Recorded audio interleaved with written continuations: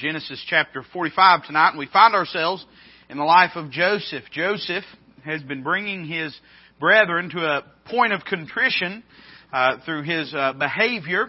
Joseph, of course, is the second in command in Egypt, and we find ourselves in chapter 45 that Joseph finally breaks down and reveals to his brethren who he is.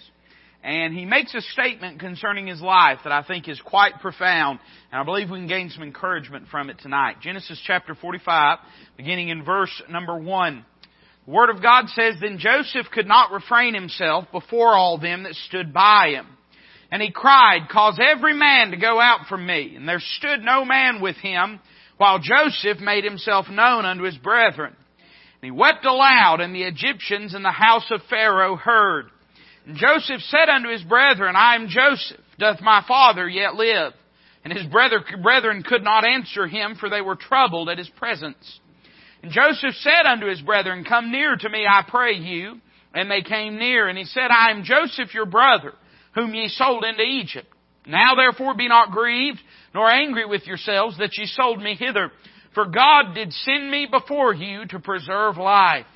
For these 2 years hath the famine been in the land, and yet there are 5 years in the which there shall neither be earing nor harvest.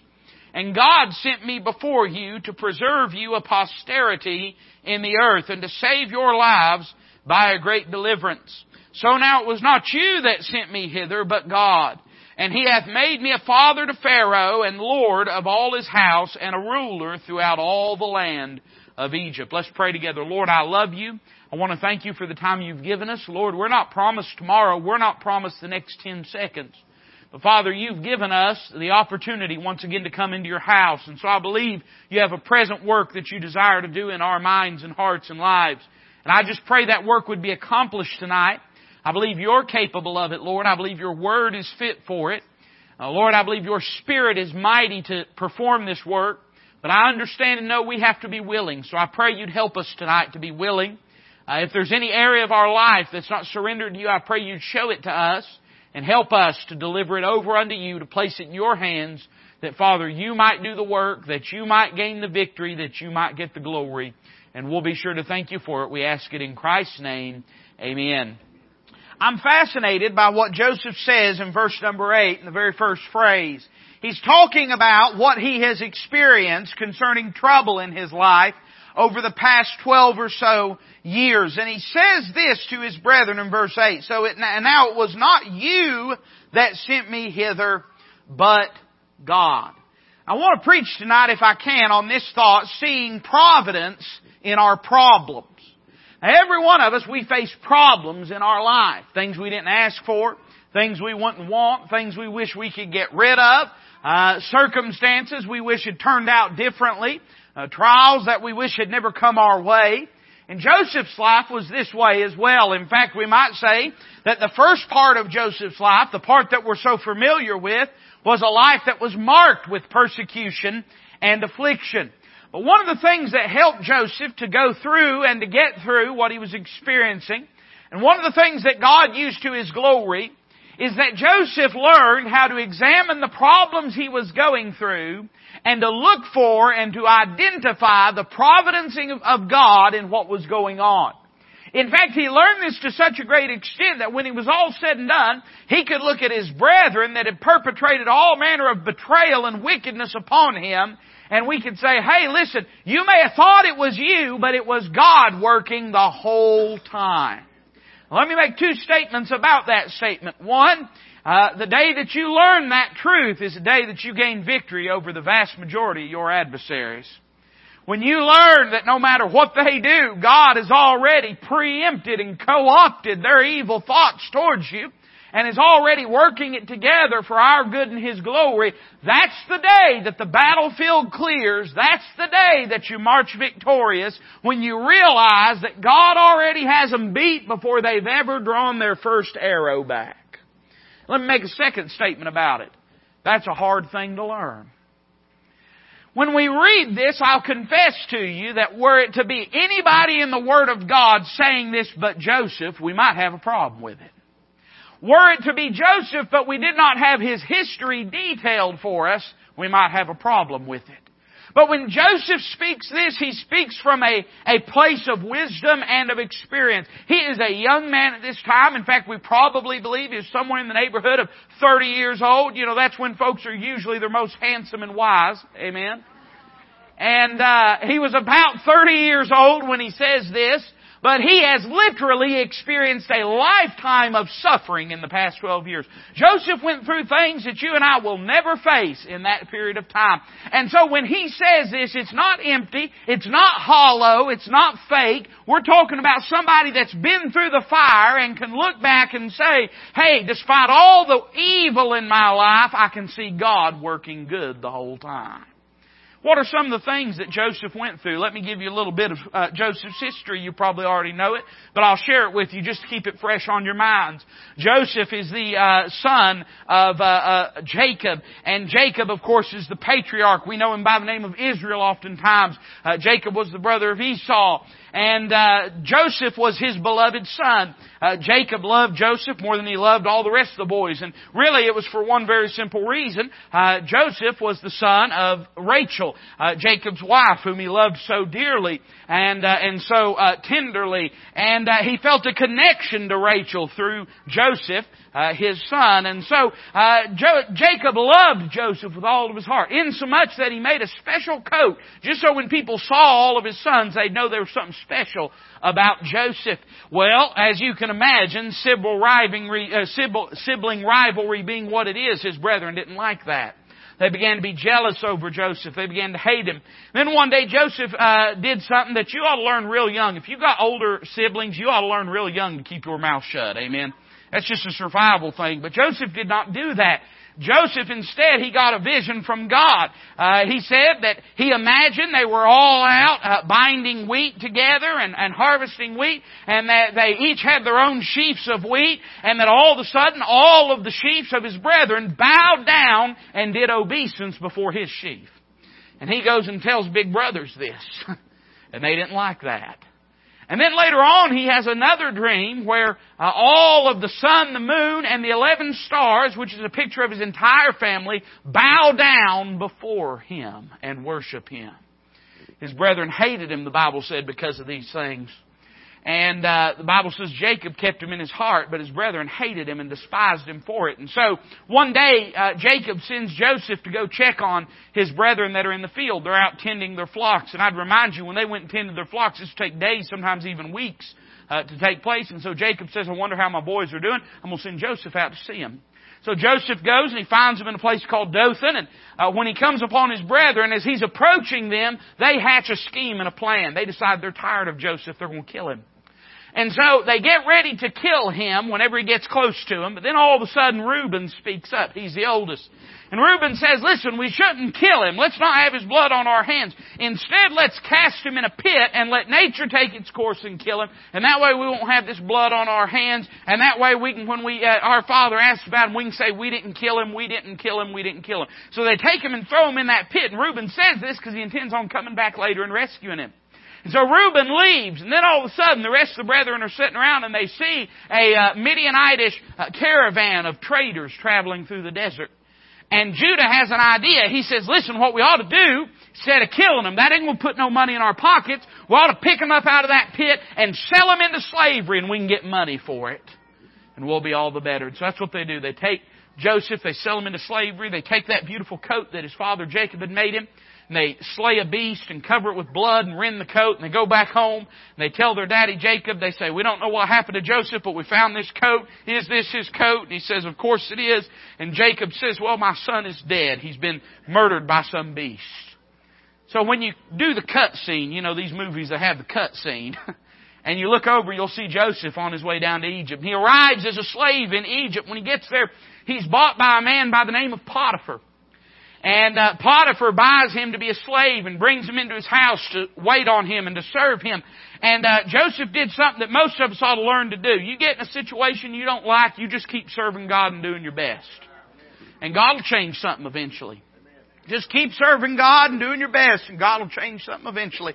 So that's what Jacob does, or Joseph does. He just keeps serving God. And Potiphar begins to see that as long as Joseph is his servant, His grain piles just keep getting bigger, and his gold purse just keeps getting fuller. And God is blessing the household because of Joseph's diligence and faithfulness. Then, of course, we preached just a few weeks ago about the temptation of Potiphar's wife, how that Potiphar's wife sets her eye upon Joseph, wants to have a relationship with him. And Joseph resists temptation, refuses to do so. Finally, it gets to a point where she tries to make him and force him to lie with her, and so he just turns and runs, and she grabs his coat and hangs on to it. And whenever Joseph is out of the house, Potiphar's wife, she thinks, oh man, I'm in trouble now. He's going to tell everybody what's been going on. He's going to tell folks I've been trying to get after him. And so she comes up with this plan. She says, hey, I'll just accuse him of trying to abuse me. And she cries. See, that thing ain't nothing new. Amen. And she cries out and she says, oh, my husband has brought the Hebrew in to mock us and to ill-treat us and to treat us wickedly. Potiphar, in a rage, he has them to take Joseph and throw him into prison. And for 2 years, Joseph is down in the prison. And Joseph, he did something. He was in a bad situation, so he just kept serving God and trusted the Lord and kept doing his best. And the same thing that happened to Potiphar happened to the prison warden. All of a sudden, everything's running smoothly. God's blessing, God's honoring. And so Joseph rises to a place of prominence within the prison. Well, one day he's talking to two individuals, or he's overhearing two individuals. They're not regular prisoners, they're royal prisoners. One of them's a baker and one of them's a butler. And these two men are talking with each other. They've had a dream. And they don't understand what these dreams mean. And so Joseph speaks up and he says, hey, listen, dreams belong unto God and the interpretation thereof. Tell me your dream. I'll ask God and God will tell me. And so they tell the dream, and one of the dreams says that in 3 days the baker is going to be executed, and in 3 days the butler is going to be restored to his place of prominence. And Joseph looks at the butler. He says, just listen, when you get out of here, remember me and lobby on my behalf and try to get me out of here. The Bible says the butler forgot Joseph. He comes out of prison. The Pharaoh restores the butler to his proper place, and he never gives a thought. For two more years, never gives a thought of anything about Joseph. One day, Pharaoh, he has a dream, and he doesn't know what to do about it. He doesn't understand. He has a dream about ears of corn. 7 of them are beautiful and full and healthy, and 7 of them are withered and pitiful and ugly looking, like that corn you get this time of the year. You know what I'm saying? And the ugly corn eats up the good corn. Then he has another dream. He sees 7 cattle. And 7 of them are big and fat and good looking. And then he sees 7 other cattle, and they're pitiful and they're skinny and they've been eating dirt off the ground and nothing else. And the skinny cattle eat up the healthy cattle. And he tells this dream to his magicians. They say, we don't know what to tell you about it. We don't know what it means. And then all of a sudden the butler remembers. He says, there was a time I was having a dream and I didn't understand what it meant. And there was a Hebrew down in prison by the name of Joseph, and maybe he can tell you his dreams. So they take Joseph, they clean him up, they shave him, they allow him to eat and to wash himself, and he comes into Pharaoh's presence, and he says to Pharaoh, the dream that you've had and the interpretation you've had are one. He says, Joseph, there's going to be 7 years of plentiful in the country, 7 years where there's going to be more food than you're going to know what to do with, but after that there's going to be 7 years of famine, more fierce than you've ever seen. And so Pharaoh looks at Joseph. He says, all right, Joseph, if you know what this dream is and if you believe this is going to happen, I'm going to put you in charge of all the corn and grain in the land. And so for 7 years as the overseer and administrator of the ministry of grain and economics. I don't know what they would have called it in Egypt, but Joseph, he tends to this national catastrophe and crisis. And it's in this context that his brethren come to him to buy grain and corn. Here's what I'm driving at. I'm saying this.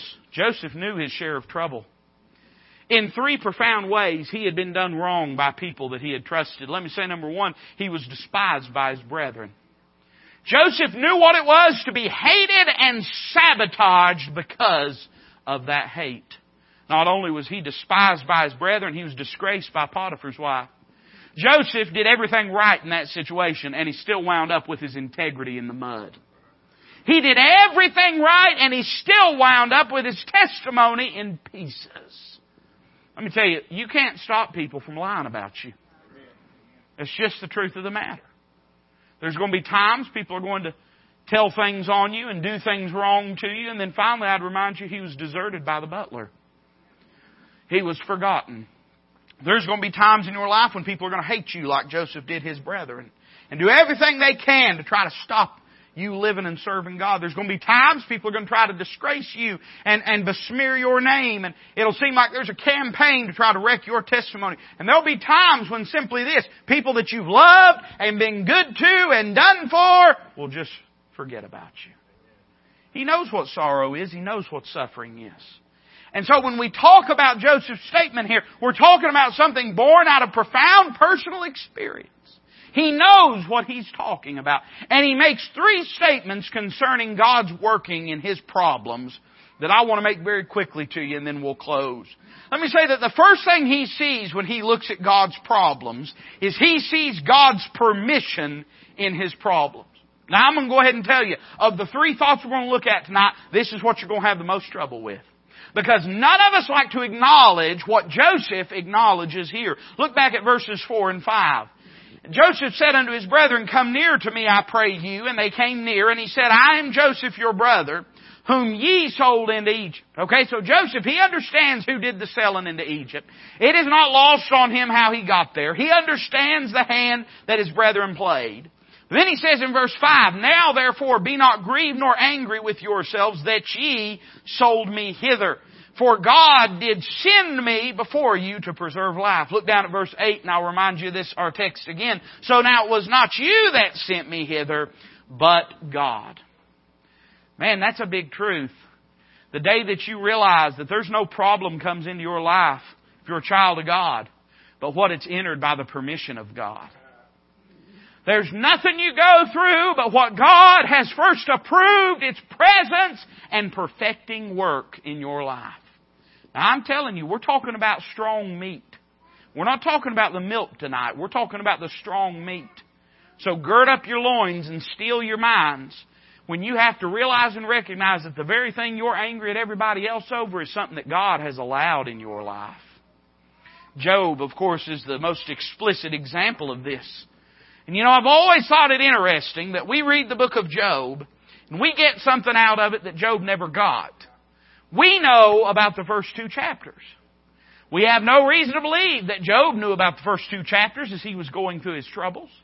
And I don't know if before Job left this world that he knew about the first 2 chapters of the book of Job. But you and I, we read, and before we ever see the first heartache come into Job's life, we see that there's a conversation between Satan and God, where Satan is trying to say that Job is fake and false and empty and shallow and hypocritical, and God's saying, no, he's my servant, he's upright, he escheweth evil, he walketh with God, he walks with me. There's this whole contest between God and Satan, and you and I understand that God did not enter into that lightly, but that God did so for Job's good. The end of Job was better than the beginning. We know all that, but Job didn't. Job didn't. And yet somehow he found the wisdom to say, in the midst of it all, though he slay me, yet will I trust him. Shall we receive good at the hand of the Lord and not evil? Hey, the Lord giveth and the Lord taketh away. Blessed be the name of the Lord. Job didn't try to say, well, if it's good, it's God. If it's bad, the devil. I got news for you. The devil wants to harm you. He wants to hurt you. But he don't run this universe. God runs this universe. And so at the end of the day, if heartache comes into your life, listen, I'm not saying there aren't some people behind it. I'm saying God is over all of it. He was the source of Joseph's problems. And the truth is this, it'd do us a lot of good. It'd help us to keep from getting angry about our circumstances, keep from getting sold up about them, when we'd realize that none of this took God by surprise. And that He is the one that has allowed these things to come into our life. Now listen, that's got to be balanced and measured by Calvary. We've got to look at it and say, if God loved me enough to give His only begotten Son, then He must have a good reason for what I'm going through. But it's a far better path of understanding to acknowledge that God was the source of his problems than for him to go the rest of his life pretending like his brethren were the source of his problems. And so often we sit there and we blame everybody else. But we don't ever give thought to God's active involvement in it. You know why? Because we know better than to blame God. We know we can't blame Him. And if we acknowledge that He's got a hand in it, then we've got to acknowledge there's some kind of providence in it that we may not understand. He realized that God was the source of his problems, but then he also realized that God was the sovereign over his problems. Look what it says at the end of verse 5. He says, for God did send me. Not just God let you do that to me. God sent me. So in other words, he looks at his brethren and he says, you had a plan, but God had a plan. You had a design behind what you were doing, but God had a grander design behind what He was doing. And you said you sold me, but I say God sent me. He recognizes that God wasn't just the cause, but God was the king over His problems. Wasn't just the source, He was the sovereign.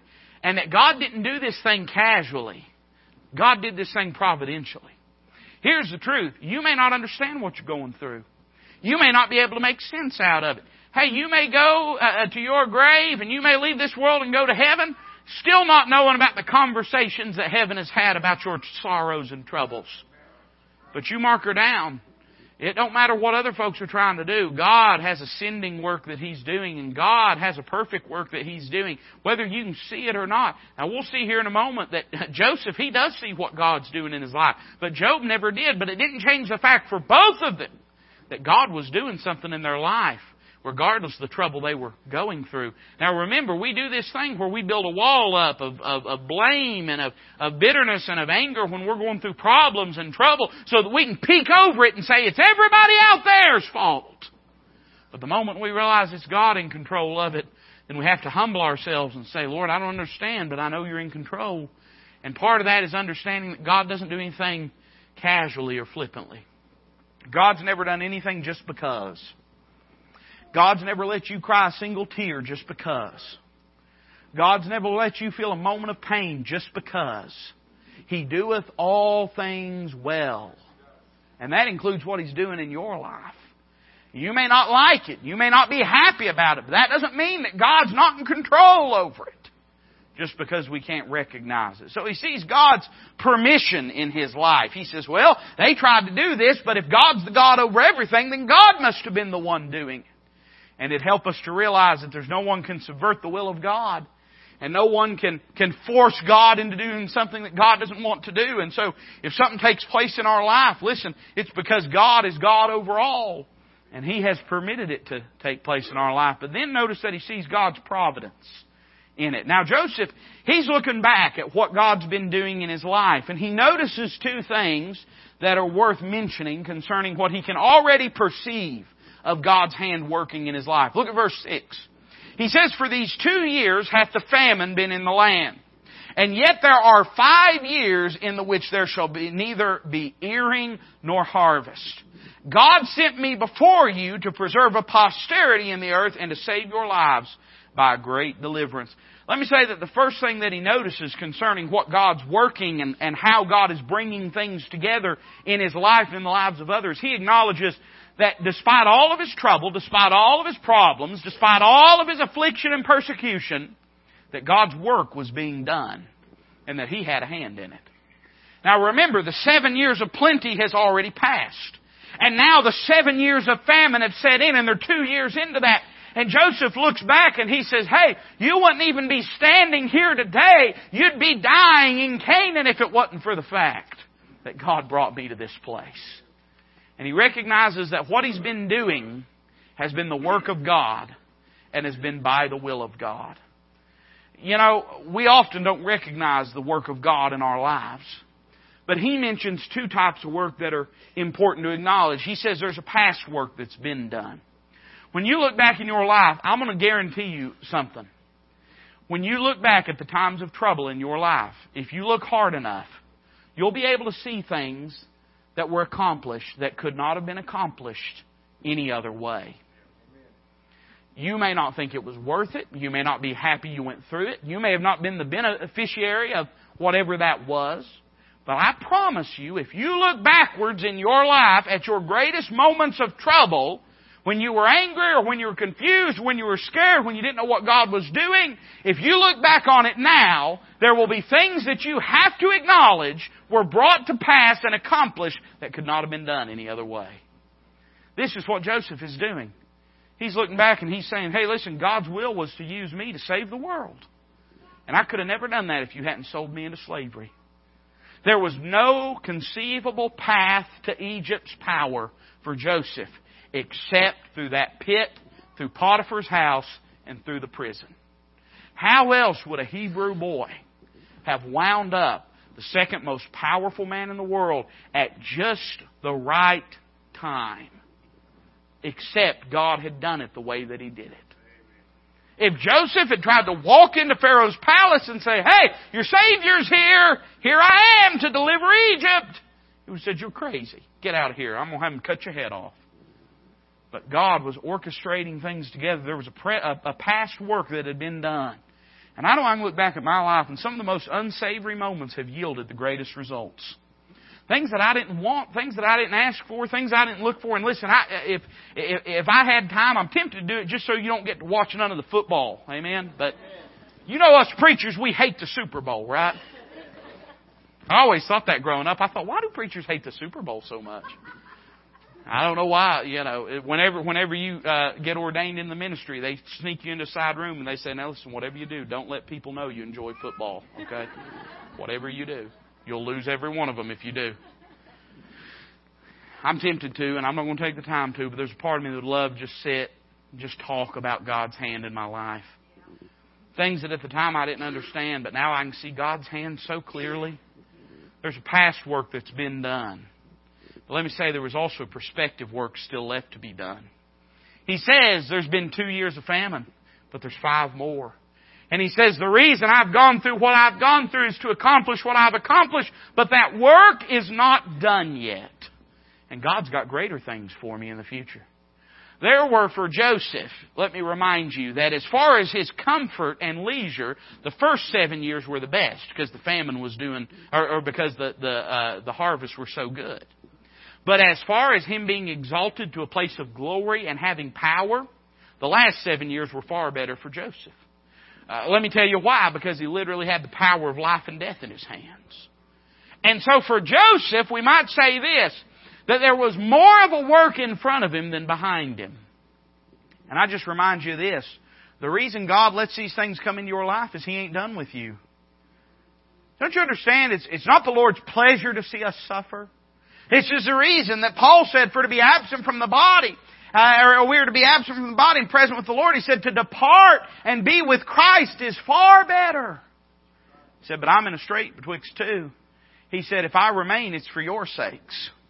He said, if I depart to be with Christ, which is far better, that's for me. But if I remain, he says, it's for your sakes. In other words, he says, listen, if God's leaving me here, it's because He's got a work for me to do. If God's leaving me here, it's because He's not done with me yet. And whenever you're going through trial and affliction, remember there's a past work, but there's a prospective work. And God's not done with you. And that's why you're going through what you're going through is because God's... Hey, you ain't going through it because God's done forgot about you. He ain't like the butler. He don't forget about you. This ain't happening because God forgot about you. This is happening because God's faithful to you and because He's got a work and a plan for your life. So he sees that God's work is being done. But then notice that he says he can see that God's wisdom was being displayed through his troubles. Look at verse 7. He says, God sent me before you to preserve you a posterity in the earth and to deliver your lives by a great deliverance. Now we hinted at it a moment ago. But Joseph is saying, I couldn't be where I'm at to save you today had you not sold me into slavery. It's actually one of my favorite stories in the Word of God because of how you can see God working. And, you know, there's times, can I give you an example? I hope that's okay. You know when you buy presents for your kids on Christmas morning and you're sitting there and you're wrapping the presents the night before and you're sitting there just thinking about the look on their face when they open it. And, you know, there's that moment when you go in on Christmas morning, if they don't wake you up at 4 a.m., amen, but you go in on Christmas morning and you're trying to shake them awake and you're giddy with anticipation because you can't wait for them to see everything you've prepared for them. When I read the life of Joseph, it's sort of that way. Because we have this bird's eye view. We can see what God's doing. Joseph couldn't see it. And then even beyond that, at least early on he couldn't. And then even beyond that, his brethren didn't see it until right the last second. When you watch this interaction, the brethren first come to Egypt and they walk in and there they are face to face with their brother and they don't even know it. Joseph, he treats them harshly. And he speaks harshly to them. He accuses them of being spies. And the whole time you're sitting back there thinking, boy, ain't it going to be something when they see how God's worked this whole thing out. And I don't have time to go through it all, but he sends them away, puts the money back in their bags. He demands they bring Benjamin, the youngest son, and they bring Benjamin back. And, whenever he sends them back to get Joseph, or to get Jacob, they put the silver cup in Benjamin's bag to try to, and what Joseph's trying to do is he's trying to get them to a point where they'll be broken and acknowledge and admit what they've done to him. He's trying to get them to understand, but the whole time they don't even know it's Joseph. And finally, in the passage, you notice when we read this at the beginning of it, notice the first few verses of this chapter, when it says, then Joseph could not refrain himself before all of them that stood by. You know what brought that to pass is his brethren come before him and they say, hey, listen, this is happening because we did our brother wrong. We betrayed our brother. We sold him into slavery. We lied to our father. And when they're finally broken enough, Joseph breaks himself. And he says, oh my, listen, everybody out, I'm your brother, I'm Joseph. When we see this passage, one of the things we can't help but observe is God's profound wisdom in bringing all of this to pass, so that at just the right moment, they find themselves standing before their brother, who is, for all practical intents and purposes, the King of the world. God's wisdom is mighty and mysterious. And there's two things that He acknowledges God's wisdom has brought about. It's brought about a situation where He can, number one, save His family. In other words, God was ministering to other people's lives through Joseph's sorrows. I don't know if you realize this, but not only are your sorrows changing things in your life, not only are your troubles and problems touching your life, but they're touching the lives of those around you as well. And it could be that the greatest work God's doing isn't even what He's doing in your life. It's what He's doing in somebody else's life through you. I remember being a young man. This is a funny story, and I until God just brought it to my mind and heart right at this moment. I didn't intend on sharing it with you and hadn't thought about it for years. I remember, and some of you know, Brother Morgan Lester, the pastor at Ball Road. Morgan grew up in this church. I remember being a youngster. You wouldn't believe this because he looks younger than me. Morgan's a little bit older than me. And I remember being a youngster in high school and sitting and listening to a goofy-looking young man with a broken heart weep in a chapel service over what was going on between him and a loved one, a family member. And I remember sitting there and listening to this young preacher weep broken over what he was praying and begging God to do. It wasn't even the service part. He was just telling something that was going on in his life. And that made a profound impact on a young high school student sitting there in that chapel service. Morgan didn't even know it. I don't even know if Morgan knows it to this day. He was going through heartache, but you know what I saw? I saw a young preacher being genuine, which is something that I'll confess this to you. When you grow up under Christian education, you don't always see the most genuine people. And I saw this young man broken over what he was going through, and that made a profound impact on me. I don't know if Morgan realized it then. I don't guess he'd realize it now. But through what he was going through, God used it to touch the lives of a young man sitting in that congregation that nobody would have guessed God would make a preacher out of. I'm saying this, that God's ministering to the people around you, and you may see it and you may not see it, but that doesn't change the fact that God's doing it. Then let me remind you that He acknowledges not only God had a plan to save His family, but God had a plan to save the fallen in this world through Joseph's suffering. Look at verse number 7 again. He says, God sent me before you to preserve you a posterity in the earth. What does that mean? In other words, God sent me to save you so that you would have descendants and a presence in this earth. I'd remind you that of the men that were standing before Him, one of them was by the name of Judah. And it was from Judah that would spring forth the tribe of Judah. And it was out of the tribe of Judah in the land of Bethlehem Ephratah that a virgin would conceive and bear a child, and His name would be called Wonderful Counselor, the Mighty God, the Everlasting Father. He is the Lion of the tribe of Judah. And He could have never been born if Joseph hadn't been sold into slavery. If Joseph hadn't been sold into slavery, the famine would have came nonetheless, but he wouldn't have been over Egypt. He couldn't have preserved Egypt. If he hadn't preserved Egypt, then his brethren could not have traveled to Egypt to buy their grain, to buy their corn, and he couldn't have brought them there and shielded them for the rest of the famine, and they would have died in the land of Canaan. And it all started when his wicked brethren decided to sell him into slavery. You and I sit here saved tonight because Joseph's brethren sold him into slavery.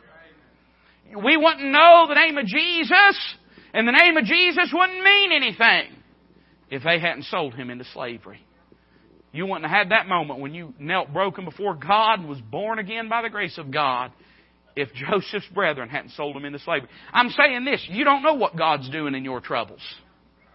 You don't know what God's doing in your troubles. There's no limit to what God could be bringing to pass through your problems and what you're suffering. Well, let me give you one final thought and I'm done tonight. He sees God's permission. He sees God's providence. But notice he also can't help but see God's promotion in his life. Look at verse 8. It says, "So now it was not you that sent me hither, but God." And this is interesting because I can imagine probably Joseph chuckled a little bit when he says this. He would say later on in chapter number 50, after his father Jacob died and his brethren were afraid, they thought, now that Jacob's dead, Joseph's going to kill us. And Jacob says, hey, listen, don't be afraid. You meant it for evil. But he says, God meant it for good. And I can imagine that Joseph must have chuckled a little to himself when he thought, 12 years ago, I was laying in the bottom of that pit. And you standing up above me laughing. And you thought I was going to die in that pit. And now here I sit on the throne of Egypt, and there you are on your face before me, begging me to give you grain to feed your family. Boy, aren't God's counsels mysterious and wonderful.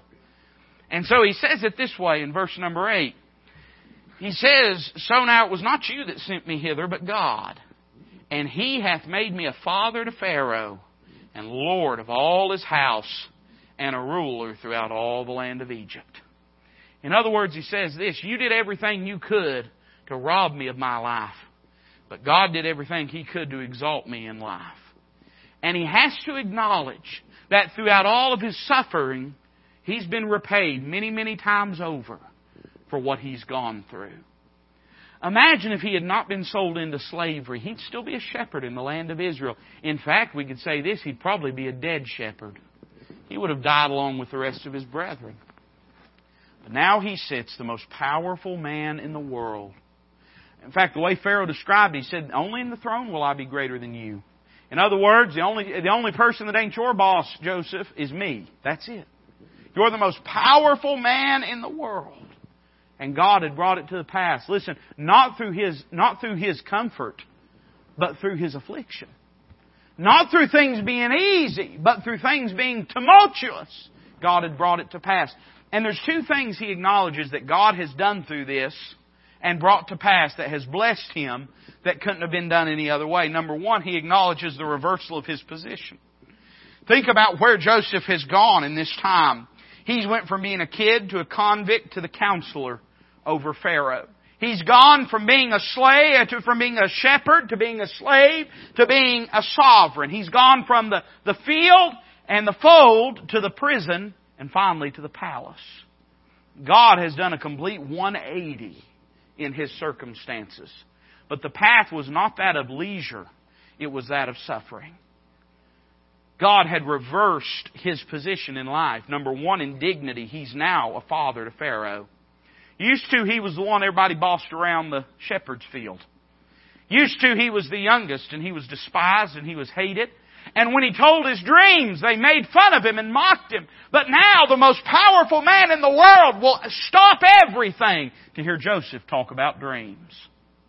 Only God could bring that to pass. Not only with his dignity, but concerning his duty. He began by watching over sheep. Then he went to watching over the household of an Egyptian overseer. And then he went to watching over the prison.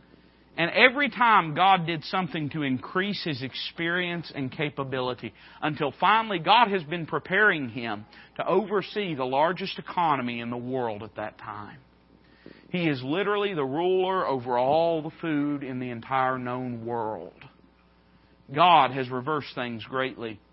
God has done things in his life that no one else could do in his life. But God has chosen the path of affliction instead of the path of affluence. And the fact is, in your life, by the time God's done with you, hey, listen, God makes everything beautiful in its time. He don't always make everything beautiful in the time we think He ought to have it done in, but He makes all things beautiful in its own time. He's done this in Joseph's life. But I can't help but remind you of one more thing God brought to pass that I think it's real easy to skip over. Now remember what things look like if you were standing in this throne room. Here's Joseph, and he's sitting there regal and royal upon the throne. And down before him, there's 11 of his brethren bowed on their face before him. You know what God did? Remember what it says in Genesis 37. In fact, I'm going to read it to you if that'd be all right. I want to take a moment. Verse number 5, the Bible says, "And Joseph dreamed a dream. And he told it to his brethren, and they hated him yet the more. And he said unto them, Hear, I pray you, this dream which I have dreamed. For behold, we were binding sheaves in the field, and lo, my sheaf arose, and also stood upright. And behold, your sheep stood round about, and made obeisance to my sheaf. And his brethren said to him, Shalt thou indeed reign over us? Or shalt thou indeed have dominion over us? And they hated him yet the more for his dreams and for his words." 12 years has passed. It took God 12 years to bring it to pass. But now here's Joseph on the throne. And just exactly what God said would happen, did happen. It didn't happen in the way. I promise you, when Joseph had that dream, he didn't wake up and think to himself, well, I better get busy going and being sold into slavery so I can be lied about by some wicked woman, so that I can be forgot about in prison, so that I can be left there to rot and then be exalted to the height of power and prominence in Egypt. He didn't think that. He didn't understand how God was going to do it. But God knew how He was going to do it. Listen, God always keeps His promises. And God kept His promise in Joseph's life. Do you understand? God has a completely perfect, unblemished, unbroken record of keeping every promise He's ever made. He's not going to start with you. And you may not be able to see how He's going to bring it to pass. And you may be entering right now into a storm, or you may be in the midst of a storm that you didn't ask for and you don't want, and if truth be told, you're a little upset and mad about. But it doesn't change the fact that God's over your storm, just like He's over everything else in your life. And the day that you can learn that nobody can do anything to you, nobody can do anything to you without God having first allowed it. As a child of God, I'm talking about saved people. The day that you realize that will be the day that you get victory over the people that try to do ill and evil towards you. It'll be the day that you gain victory over the circumstances of life that buffet and berate you. It'll be the day that you begin to see in your problems God's providence and recognize that God's perfect in everything He does. And you may not understand it, and you may not be able to figure it out, and you may not like it, but it doesn't change the fact that God's doing a perfect work in your life and that He has a plan for all of it.